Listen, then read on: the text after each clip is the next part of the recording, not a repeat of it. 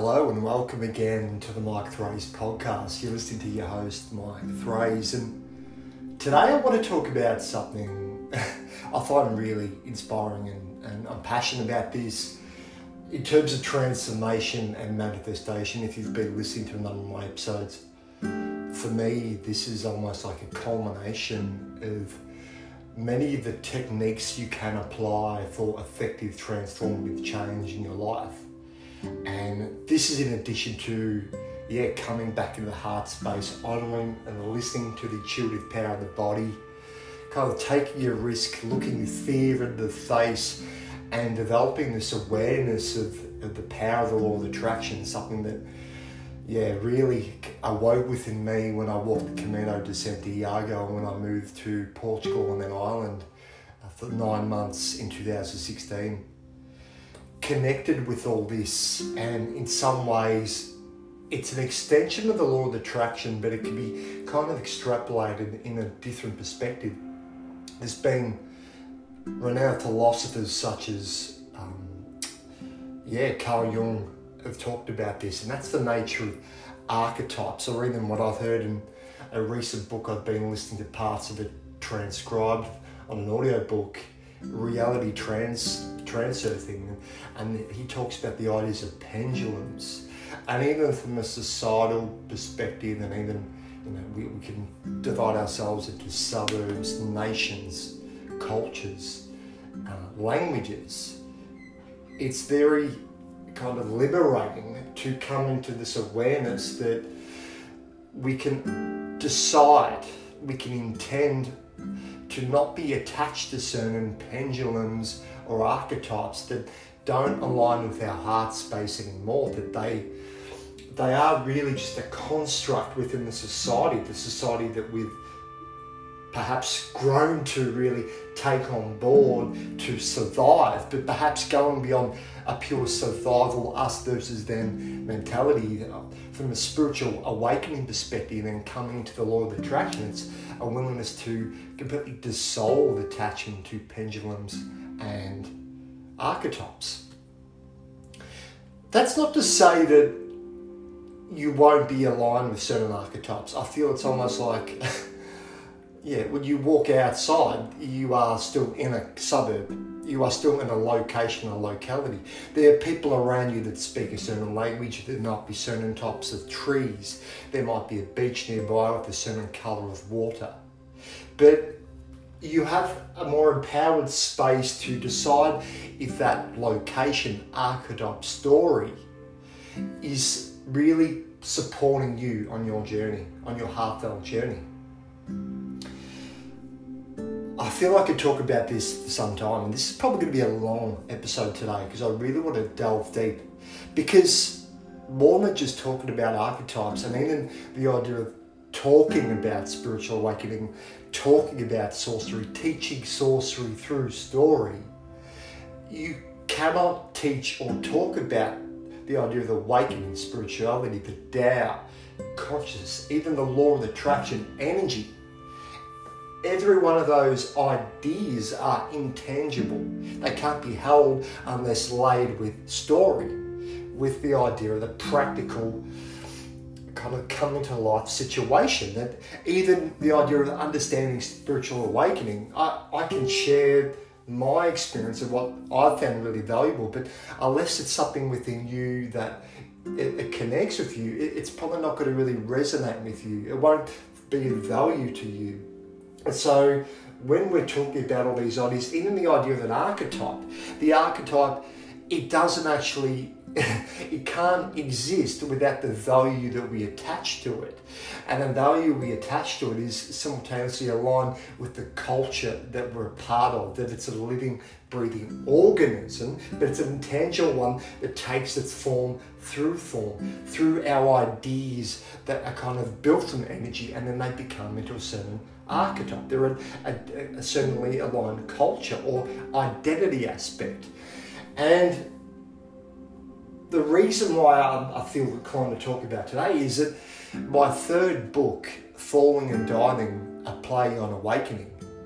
The Fool's Journey of Awakening is ultimately a play on archetypes, a play on the shifting of identity, and they're focused on the 22 major arcana archetypes of the tarot deck. So I'm not sure how familiar you are with the tarot. Even for me, I wasn't overly familiar till about 5 years ago, perhaps, maybe 6 years ago, where I had my first tarot reading.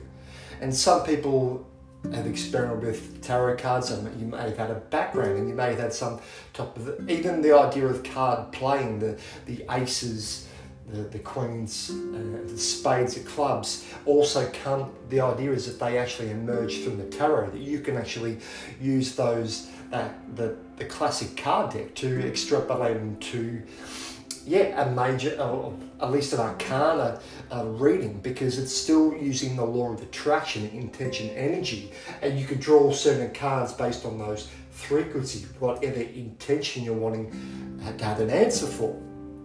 But beyond that, and what I learned, particularly when I began to understand the law of attraction a bit more, and at least in the healing space, wanting to manifest, there was this desire within me that in order to manifest my intended desires to life, really the works that align with my heart, the best way that was going to get that done was to embody the magician archetype. And maybe more than a magician, to also be a king, because I align myself with the masculine king aspect. But the king is also, even from the idea of chess, and I'm not a big chess player, but from what I understand, and even going back to the Druidic cultures, the king is ultimately the servant of the queen. The king can't really do anything on the chessboard. It's the queen that is the true power broker. The high priestess is the power broker of the game, and so she is in Falling and Dying, A Play and Awakening. That the idea of Lucy, who embodies the dual archetypes of the High Priestess and the Death card, she is the ultimate feminine guide. She's the incarnated archetype. But she takes on those characteristics and form because of an identity. It's an identity that it's actually molded to her. That the way I've created this book, there's 11 characters, they're basically mold. They're kind of all different ages, and they're basically just, they have a name, but they're all started out as 11 basic figures.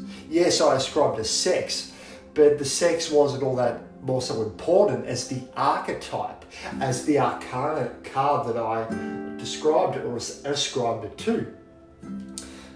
So in the lead up to Falling and Dying, A Play and Awakening, the book that I really began the end of 2018 and it started in 2019, it really was a book that I lived through a year, and I've only recently after launching it earlier this year, January 2020, I went back to it again and gave it a little bit more refinement because it had been 6 months since I'd really looked at it. The characters that kind of emerged into it, predominantly Simon, Lucy, either Matt, and even perhaps Liz, were 4 characters that kind of were emerging in short stories that I'd been writing for maybe 1 to 2 years beforehand, where without thinking, they were kind of just characters that emerged onto a page, but they didn't really have an archetype. They were just a person, perhaps all of them roughly in their 20s to 30s, that kind of really began to develop a voice. It kind of came from somewhere.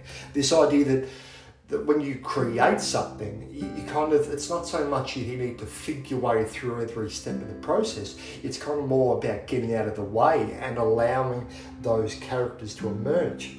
And if you had that intention, that alchemist, Paulo Coelho intention, that you had this dream to create something of value or of healing, and that was also connected with this idea. I'll build on that shortly.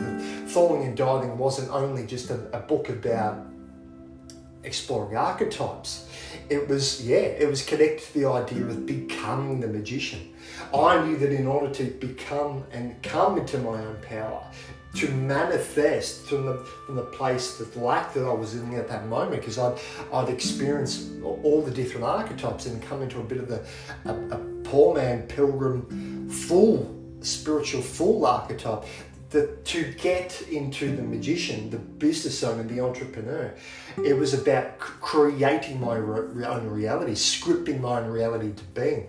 And there's many ways to do this, or be this, I should say, embody this. So many different teachings around the law of attraction and secret. But what ultimately was an impulse, a desire, and a powerful desire with me was to script my reality into being through exploring the nature of the fool's journey of awakening, moving from the fool to the magician.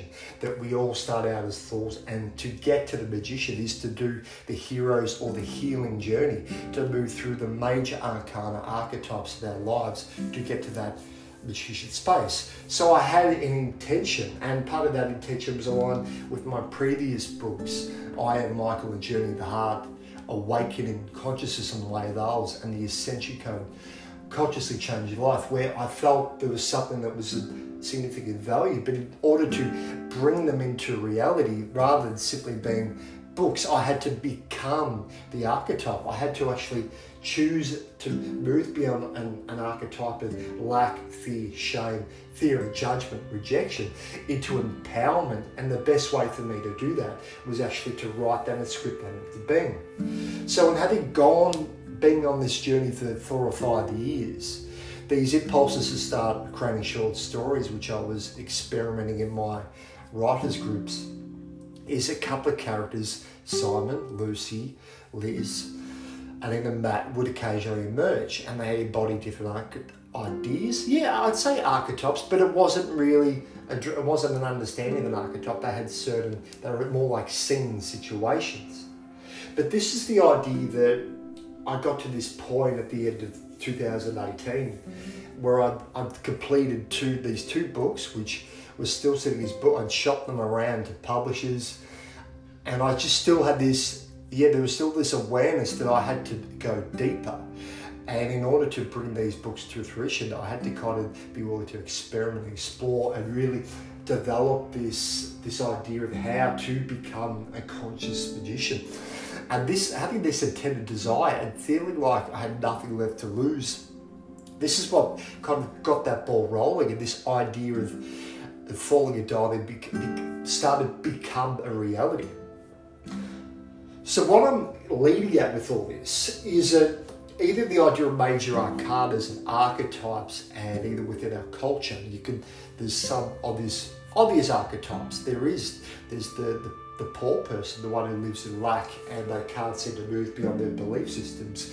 And at one extreme, they might be homeless, and their beliefs become their reality. They don't believe that they can actually receive abundance of flow. They're in a lack mindset, so they can't get beyond that.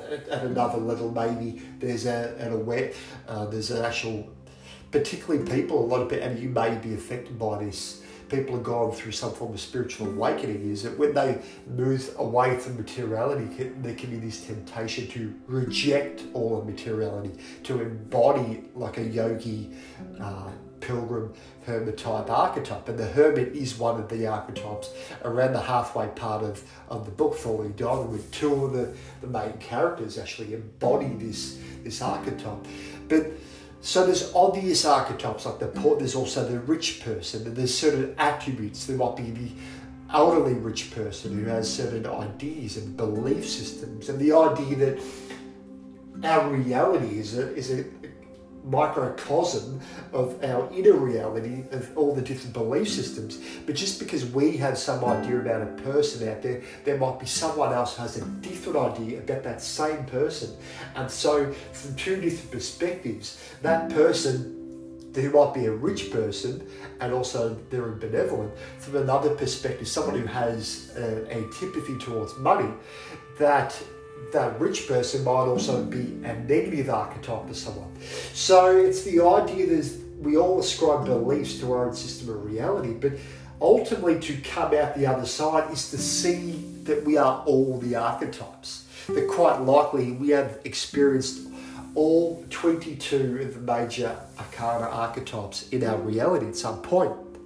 On some days you may have experienced up to half of them, because their energy kind of, I'm reluctant to say thought films, but they really are developed from thoughts, really from concepts, from ideas.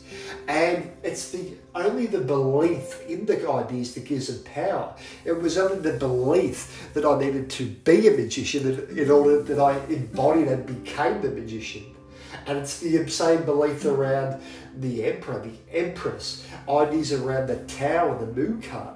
But it's not just your own individual ideas, because they've existed within the collective consciousness for, although the Arcana, at least of historical purposes, has only been in printed form for what, 400 to 500 years. These are cultural archetypes like the sun and the moon, and even the idea of temperance connected with fire and water, and the imagery ascribed to each archetype is ultimately embedded in our DNA.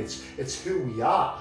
And so it's not about running away from them. Like I gave the example earlier about when you walk outside and you're in the suburb and you're aware that there's certain beliefs around that. You may be living in, it's not so much a case anymore, but my father, for example, is a Richmond Football Club supporter.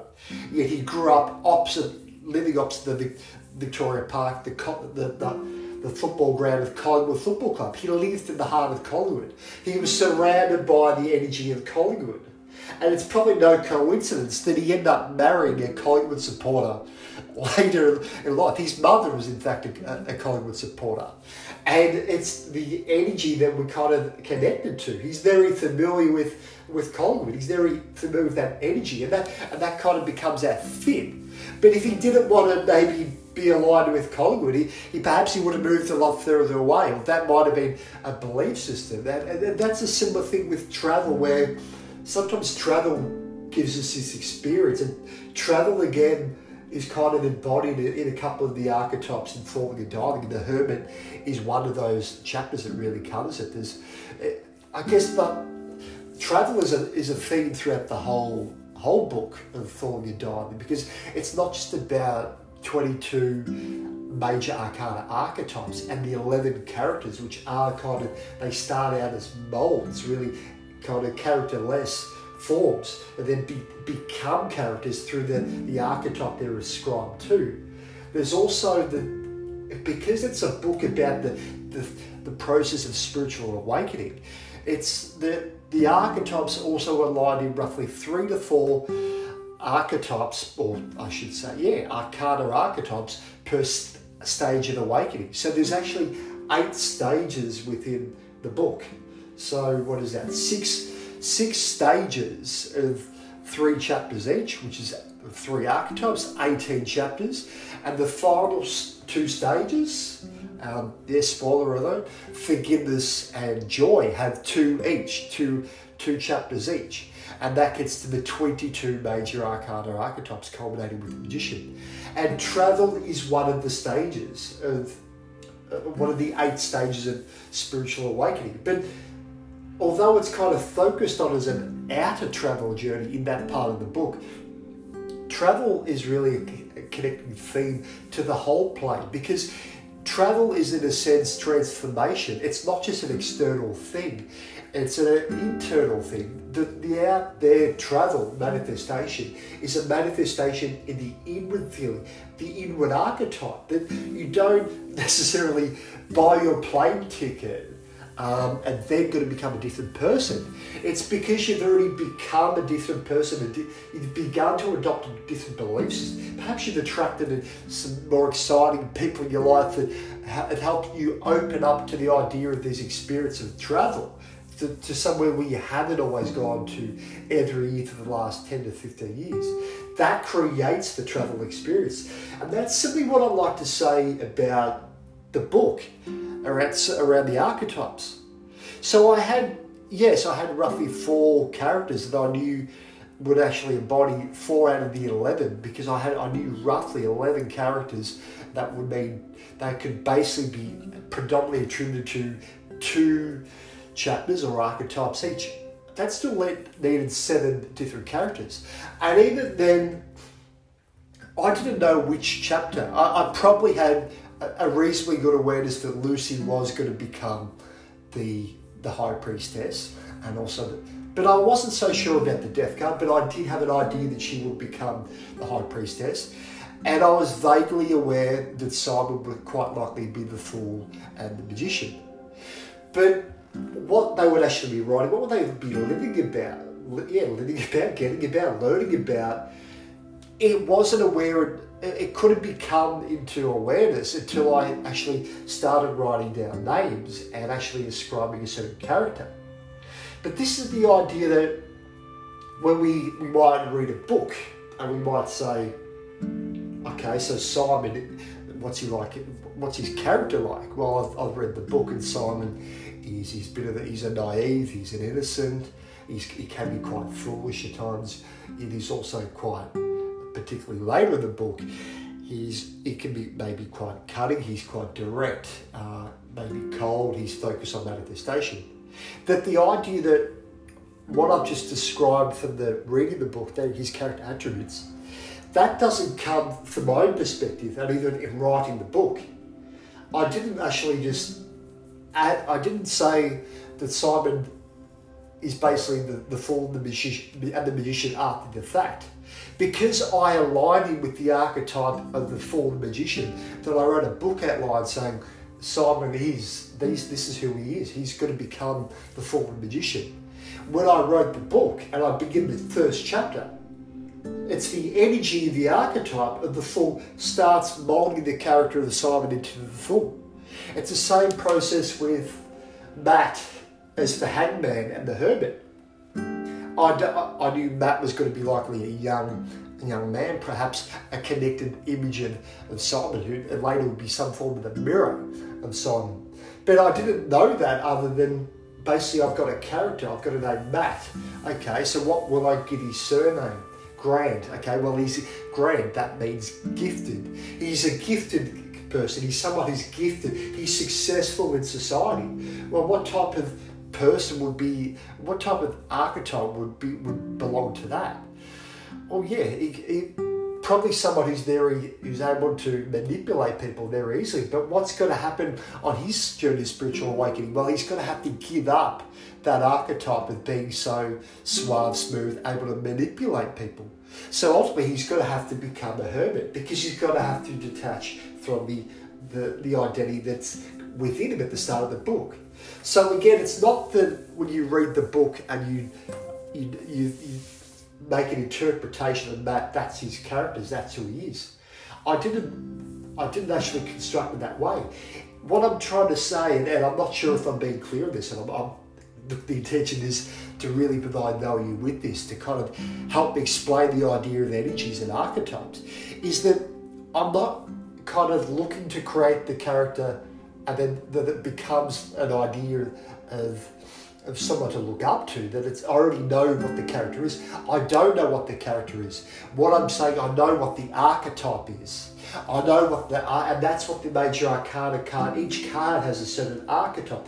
The hermit reflects someone like the Buddha or Lao Tzu in the Eastern tradition, someone who's basically collapsed the self, probably coming from the space of being very successful in society, but then ultimately to experience a transformation, they have to let that go. So because I've described Matt as these two archetypes, that's when I begin writing the book, that it's not that I'm thinking what will I write about for Matt. The archetype takes care of the energy, and it writes the character. And I can extrapolate that out to each of the 11 characters. And that's what I'm trying to say and apply in a practical space here to all of you listening. Do you might not be aware of this? That we think we're working so hard to get out there to then be described as hard-working, a good person.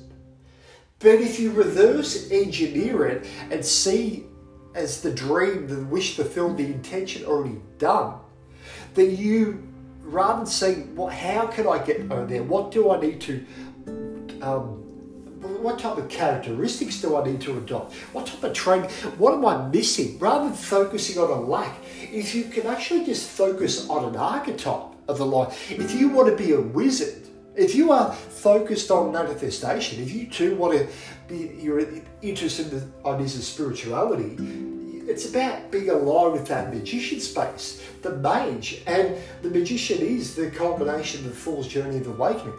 So if you see, what does the magician, what are the ideas around the magician in the arcana? What's the magician in our culture?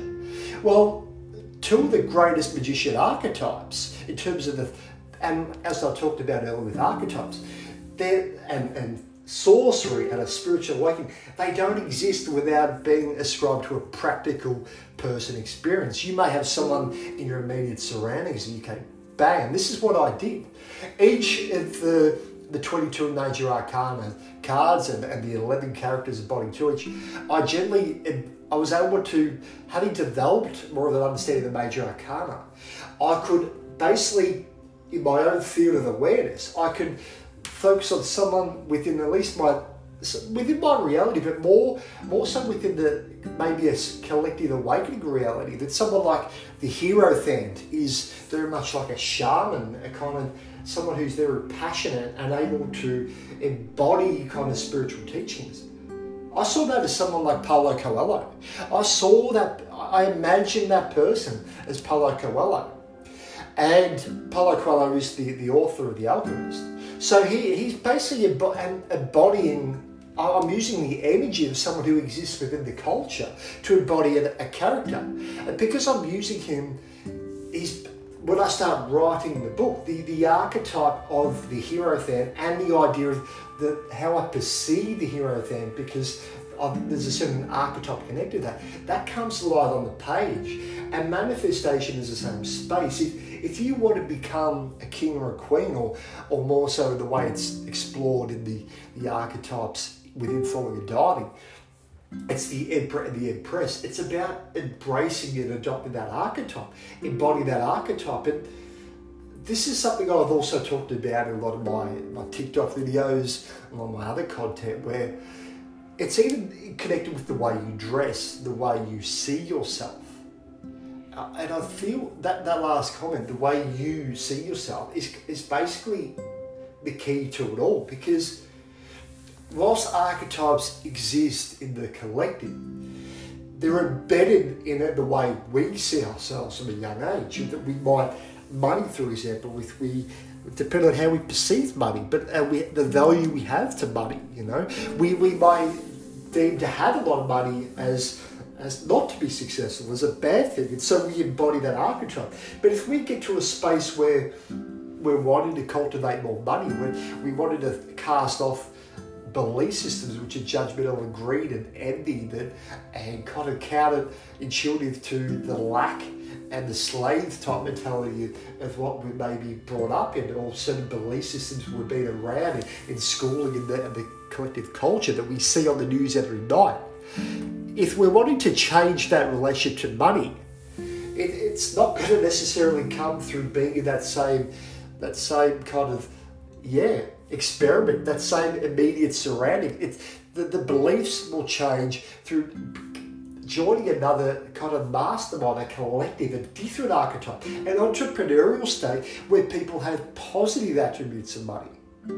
Because you're not going to, if you just going to stay in the same reality that you've been living and expecting the same result, it's like hitting your head up against a wall. And it's a similar thing with, if you wanted to become more entrepreneurial, you might start reading Forbes magazine. You might start listening to more business mindset type podcasts, reading books like Think and Grow Rich, and that has happened to me. But it's also about, how do you see yourself? Well, a big part of you see yourself is not only just how you feel, but connect with how you feel, how you dress, how you present yourself, your attitudes to money. So you may find that you're willing to dress differently, adopt different belief systems. And because of this, you may find that your friendship connections change, your relationship changes, that even the idea of what I talked about in the book, the idea of the characters, and I didn't say Simon was going to be a fool, so he becomes a fool. No, I described Simon to the archetype of the fool. So the archetype is basically going to create the character. That because you don't have to become an entrepreneur. You see yourself already as an entrepreneur. And because you see yourself as that way, you dress that way, the idea of fake it till you make it, you embody the archetype. And then you see that echo within your whole reality. Then when you leave the house, you might be dressed in a suit, you might be feeling different, looking different. The reality around you shifts. Because reality, as I've talked about in all these earlier podcasts, and what I explore in this book and all the books, reality is only how you see yourself. It is a reflection of your own perception. And it's not something that's easy to hear if you've been through seriously challenging situations, perhaps heartbreak. But even within the heartbreak, you're afforded the opportunity to see from two different perspectives. But like I talked about in last week's podcast, you can always choose to be grateful. You can choose the high-flying kite or the low-lying weed. You can always choose. You have a choice how you respond rather than you react in every situation. And even if you chose to do nothing, you chose not to start dressing better, you didn't actually feel the need to move beyond your current situation, your current house. You just instead just decide to not be so negative about it. You develop this acceptance of who you are. The reality is that it will change. It has to change because it's law. The outer situation, like your archetype, like the perception you see yourself, if you stop seeing yourself so negatively, and you even within that negative situation that you might be really struggling right now, and then you've come across the place of I'm wanting deep change, I'm really ready for change. The paradox of allowing the change in is actually having radical acceptance for what is. And what is who you are. Because the situation you're actually aligned with right now is connected to the archetypes, the intention, the law of attraction frequency that you've emitted to yourself, that you've actually created your own reality. But rather than seeing yourself as a victim in that space, you can see, wow, I've got myself in a bit of a bind. But if I hadn't actually twirled myself up in all these different chords and these situations, if I hadn't put myself in such a challenging situation, perhaps I would have developed this ability to see how much I am the creator of my reality, and that I can shift, I can change my story, I can unfurl the chords. And it doesn't have to come through forcing it. Listening to what everybody says about, the warrior archetype in the culture, that I need to fight, I need to prove, I need to show everybody in the world how good I am and what I have, what I've achieved. That you actually come to this space where, and a lot of the characters in this book kind of go through this experience, particularly Matt, is you see that you don't have to fight anymore. They're like the warrior in the movies who just kind of keeps fighting and fighting the bad guys until there's no more bad guys to fight. They don't really know who they are unless they move on to the next archetype. The idea of Aragorn in Lord of the Rings, and I haven't read the books, I've only seen the movies, but if you're a fan of Aragorn is the ranger. He's born into royalty. He is a warrior. He's one of a little bit like King Arthur. Before he's made king. He's this idea of a warrior archetype. He's protecting the land. He's protecting the earth. He's protecting the idea of the Holy Grail or the sacred ring. But to ultimately transcend, to become everything he's meant to be, right? To give up the need to fight and prove. Ultimately, he has to become king or queen. He has to move beyond the idea of you need to fight everybody. And this is the dilemma that we kind of have this society, whether it's the sporting stars, whether it's any type of endeavour where we celebrate our action heroes, that they have to keep fighting and forcing. But because it's almost like how we draw that out to a collective, where there's always a bad guy, there's always the losing team, there's always the war and conflict, the Republican or the Democratic nominee is always the good guy or the bad guy, because we've got to cast a villain. But if you want to move beyond the idea of the us versus them polarity, it's ultimately seeing that they're all a part of you. You can be a good guy, you can be the bad guy, you can be the warrior. You likely have been the warrior if you're on an awakening journey, because you keep wanting to prove yourself, and you've come up to the space where you don't want to fight anymore, and you're in this space of, well, how can I give up the need to fight? Well, it's not through fighting through, you don't, like when you're in a body of water, you can't fight your way to the soil through the water. The way to actually rise to the top of the water is to release all the dead weight. Is to release the need to keep fighting and moving in the stream. You actually ascend to the bank through giving up resistance. And then you see that you're one with the water, you're a body of water, that you're everything you already want to be, that you can become any archetype you want. And I don't want to go on this too long, but it's really important to understand in terms of the transformative space and being aligned with your heart, that the warrior is one of the most powerful archetypes in our culture, along with the wise man, the old wise man who could be connected with the hermit. There's the child, the fool-like archetype, and there's also connected with the wise man. There's of course the king, the queen, and there's various other archetypes. The fool has, but all of them also have positive and negative kind of attributes, or shadow and positive light. That even in Lord of the Rings again, there's the two wizards. The Gandalf is seen as the positive wizard, and I think Saruman maybe he's seen as the negative. So there's two different combating forces: the good king and the bad king, the weak king and the strong king. You know, the positive fool in Bilbo or Frodo, both of them really, as the fool, the kind of they're seen as the innocent, the hobbit. And then you've kind of got the negative ones kind of trying to destroy, I can't think of his name, I'm sorry, Gollum. Gollum is he is the negative fool, because he's the one who's gone the other way. He's been taken over from the fool-like energy.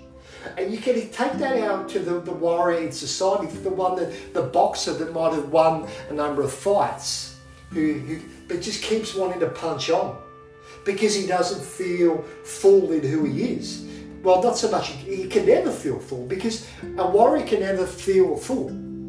A warrior has to always fight. But what happens when there's no one left to fight? Well, ultimately the warrior is fighting himself, like a raging bull. It's got to turn on everyone in its own world. So if Aragorn hadn't become the king, ultimately he's got to lead to his own death. But he only becomes king through the willingness to see that he doesn't need to fight anymore. The last thing I'll say around this, ideally this is really connected with you and provide a lot of value, is people on the spiritual awakening journey. I've heard Alan Watts talk about this, and Alan Watts is someone who is again a focus of falling and dying, and I used him predominantly for the archetype of Dennis. But he's ultimately comes alive in Lucy and all the characters. He is a spiritual teacher who passed away some time ago. And if you're interested in spiritual awakening and the content that you listen to now with what I'm presenting, I can highly recommend Alan Watts. They're very entertaining. I could have also probably aligned Alan Watts with, again, Paulo Coelho and the ideas and the Hierophant and the Chariot, and the two different they're very similar archetypes. I mean, that was probably one of the bigger challenges I had in terms of identifying who belonged to who.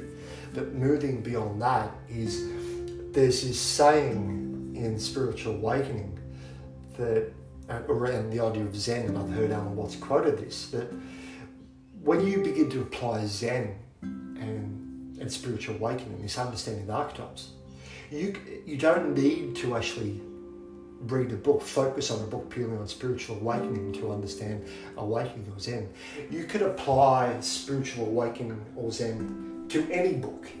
As I just talked about Lord of the Rings, I just focused on archetypes, and you can do it with your common action movie, where you see the victim and the damsel, the fool, and they're all playing out a role, an archetype that's also utilised for marketing purposes, because even from a marketing perspective and advertising, it's very clever marketing. They will target to a certain archetype based on your buying habits. But moving beyond that, a huge influence on Falling and Diving for me at the time, it was the TV show Lost. And yeah, some of you guys may be aware of it, some of you may not. I've spoken to a number of you who kind of dropped off it after the first few series. And I feel, I could be mistaken, it's at least 5 or 6 series. It ran from 2006 through to 2010, 6, 7, 8, 9, 10. So roughly 5 series. And I know the creators were also very, even within the story arcs of Lost, there is references to Buddhism, quite a lot of references to Buddhism, spirituality, culture, the Dharma collective, and even Carlos Castaneda, that he actually gets a reference in a separate reality very early on in the show. But why I'm bringing this up with Lost, and I know that even it was very successful commercially in the first few series, and I do understand a few people concerned how it did become quite esoteric in the later series. But what I would say around Lost, and how again you can understand archetypes and extrapolate that out to, if you're interested in my book, Falling and Diving, and you really, it's a powerful book and it will change your reality, and it will, if you just in reading it, you may experience a lot of those shits, because you will, in each chapter you are inviting the energy of that archetype, that kind of dimension into your life. And the positive is that they're all major arcana. None of them are really, you can't apply a negative, because even the ideas of the death card and the devil, which has a certain conscious at our side, both of them are ultimately, and the tower, probably the three most, the tower, the death card, and the devil, and even also the moon. All 4 of them could be perceived on the surface as very challenging negative archetypes. But what, it's like when you cut down a tree, or you're working in the garden. Sometimes if you want a plant to really thrive, it's about you put extra soil. They have to go through an extra layer. And it's the same method. If you're wanting to transform, it's about working through the archetypes. But the deepest healing often comes in what's called the shadow space, the shadow, and even in bringing awareness to that can bring you to another level of reality. So connected with that, with the idea of Lost, and that you can actually apply Zen or spiritual awakening to any form of book. You can see the characters of Jack and Sawyer, Kate and Juliet as all mirrors. They basically have a similar relationship in the book or in the show, and I've kind of extrapolated that out roughly in the book to some of the characters in the book. It's Simon, Liz, Matt, Lucy, and even to a relative connected idea of Steph. But why I'm experimenting with that is you can actually see with Jack and Sawyer, they're mirrors of each other. They're both the hero archetype. Jack's become the doctor. He's the GP. He's even Jack Shepherd. He's a shepherd. He's based even in the character's name that the creators have attributed to him. Here is clearly Jesus Christ up front, and here to be seen for everybody. And then you've got Sawyer, who's almost the same height, very much. He's seen as an antichrist. He's seen as kind of what happens when the hero becomes aligned with the negative attributes. You've got Juliet. Even Juliet, from a romantic perspective, is aligned with Romeo and Juliet. And then you've got Kate. Juliet is a doctor, and you've got Kate, who's actually, we find out very odd, has actually murdered her stepfather and has been involved in a number of robberies. But when they get to the island, they're all provided with this opportunity to have a different archetype. The plane crash is their near-death experience, their Camino, their spiritual awakening, where they're now in a reality, where reality is they're malleable and it's in a different situation. So Juliet, who's the doctor, is now in some ways seen as quite vindictive. She allies herself with an organisation that's predatory on children. Kate, who was actually someone who was involved with, like I said, killing the stepfather, has been involved in a lot of drama and violence. She's now aligned with helping people. She's aligned with Jack.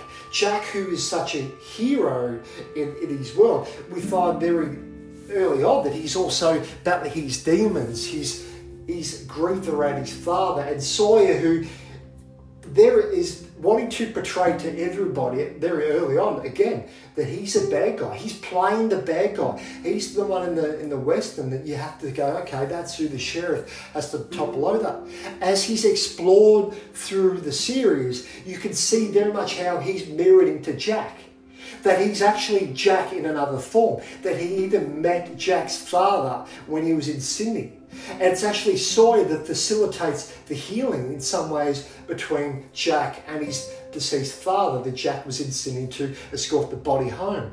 And then Jack and the idea of John Locke, the father figure, the kind of, in some ways, the Dennis character of my book, who's the man versus science, who's the man versus faith. Because Jack and John Locke are at odds and ends, it's through Jack developing a greater understanding and respect for John that he's actually able to put his own wounds around his father to death. And it's no coincidence, sorry, spoiler alert again, but the last few series, so you might just sort of cut out for a minute or two if this is, there's John Locke basically embodies Jack's father. He takes the place of Jack's father. That all these characters, you could see them as one character, as one archetype, as one being. They're just all having this experience of awakening. But what the last thing around the idea of lost and awakening and applying Zen is there's a couple of crucial things I could talk about. I basically explore it all in my book, so if you're really passionate, if you're passionate about this stuff like I am, you may be really inspired and really connect a lot more with it in reading Falling and Dining, is that there's a number of other archetypes too, and they shift throughout them. But one of let's focus on a couple just to really conclude this. Hurley is the overweight, visibly obese. He looks like he's the least cut out for Island Life. And we find from his reality before leaving that he's basically has very low confidence in himself. And the fact that he has this lack of self-confidence, self-esteem, is why his body has actually embodied this form. He's ultimately, in some ways, he's that full archetype. He's probably most aligned with the full. Maybe Charlie, similar from the musician space, but Charlie could also be aligned with the hangman and the hermit. But Hurley is his full. But in going through this plane crash and coming to the island and being in a new reality where he's not around people or situations who reinforce his idea of not being good enough. He's around people who have had significant challenges like he have. The idea of his body shape, it's not, well, Sawyer kind of pokes him and really gives it to him to begin with. He soon finds out that the body shape has nothing to do with his worth. And because he begins to see himself differently, all the characters around them also see themselves differently. And so Hurley basically he moves from the full space, but he's also the one who's also controlling the action. In some way, he's the hero fan, he's the cherub, he is the magician, aligned with Jack, the kind of responsible for the island, because he's willing to be a fool and follow his heart. And finally, there's a couple of other characters that come into the space later on in the show, and it's very interesting. One of them's Rose, and I can't think of the partner's name, but Rose is, out of anybody that was on the plane, she's perhaps, and I could be mistaken for the Lost fans here, so I welcome your criticism or feedback if you've got it. In terms of the near-death experience, Rose is the only one that really is having the near-death experience, because prior to being on the plane, she's suffering cancer. She's basically prepared to die. She realised she hasn't got much time left. And because she's actually in that space, she's in that surrendered space, she's not wanting to fight. She hasn't got an identity. She's not playing out all the roles like all the others on the island the Jack's going around wanting to be that warrior rescuer, and Sawyer's kind of torn between trying to be the anti-warrior but also becoming the warrior, because that's what's drawing it to him. And Kate and Joanne, all the other characters embody those archetypes. Rose, in this place of surrender, has already kind of been through it. She's died. She died before she got to the island, but she's been reborn on the island. And because she's been reborn, all the drama, all the conflict with the others and all the other situations and everything that keep playing out in the reality that the characters are wanting and manifesting into their reality, because they're so used to drama, so they manifest drama, and drama gets drama, conflict gets conflict. It's quite curious that in the last series, or perhaps the second, Rose is able to be detached from it all. Her and her husband, even though there's all this chaos going around them, it doesn't affect them because there's no intention to have drama. They're able to exist on this pocket of the island where they don't actually attract that anymore. And coming back to what I began this presentation with, in transformation and acceptance. When you move through the archetypes, we've experimented with all of them. When you've come out the other side of falling and diving, you see they're just archetypes, identities that are temporarily played out in a play, that life is some form of play or a game.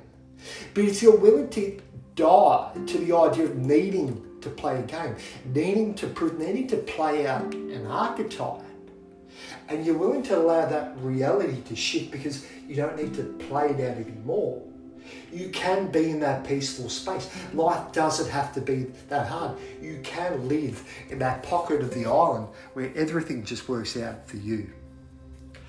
Thank you again for really listening to this. It's something that really inspires me, and I intend to provide a lot of value for you.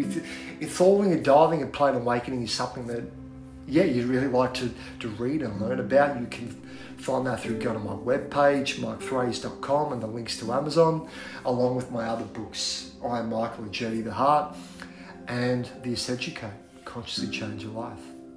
Until then, thank you again, and bye for now.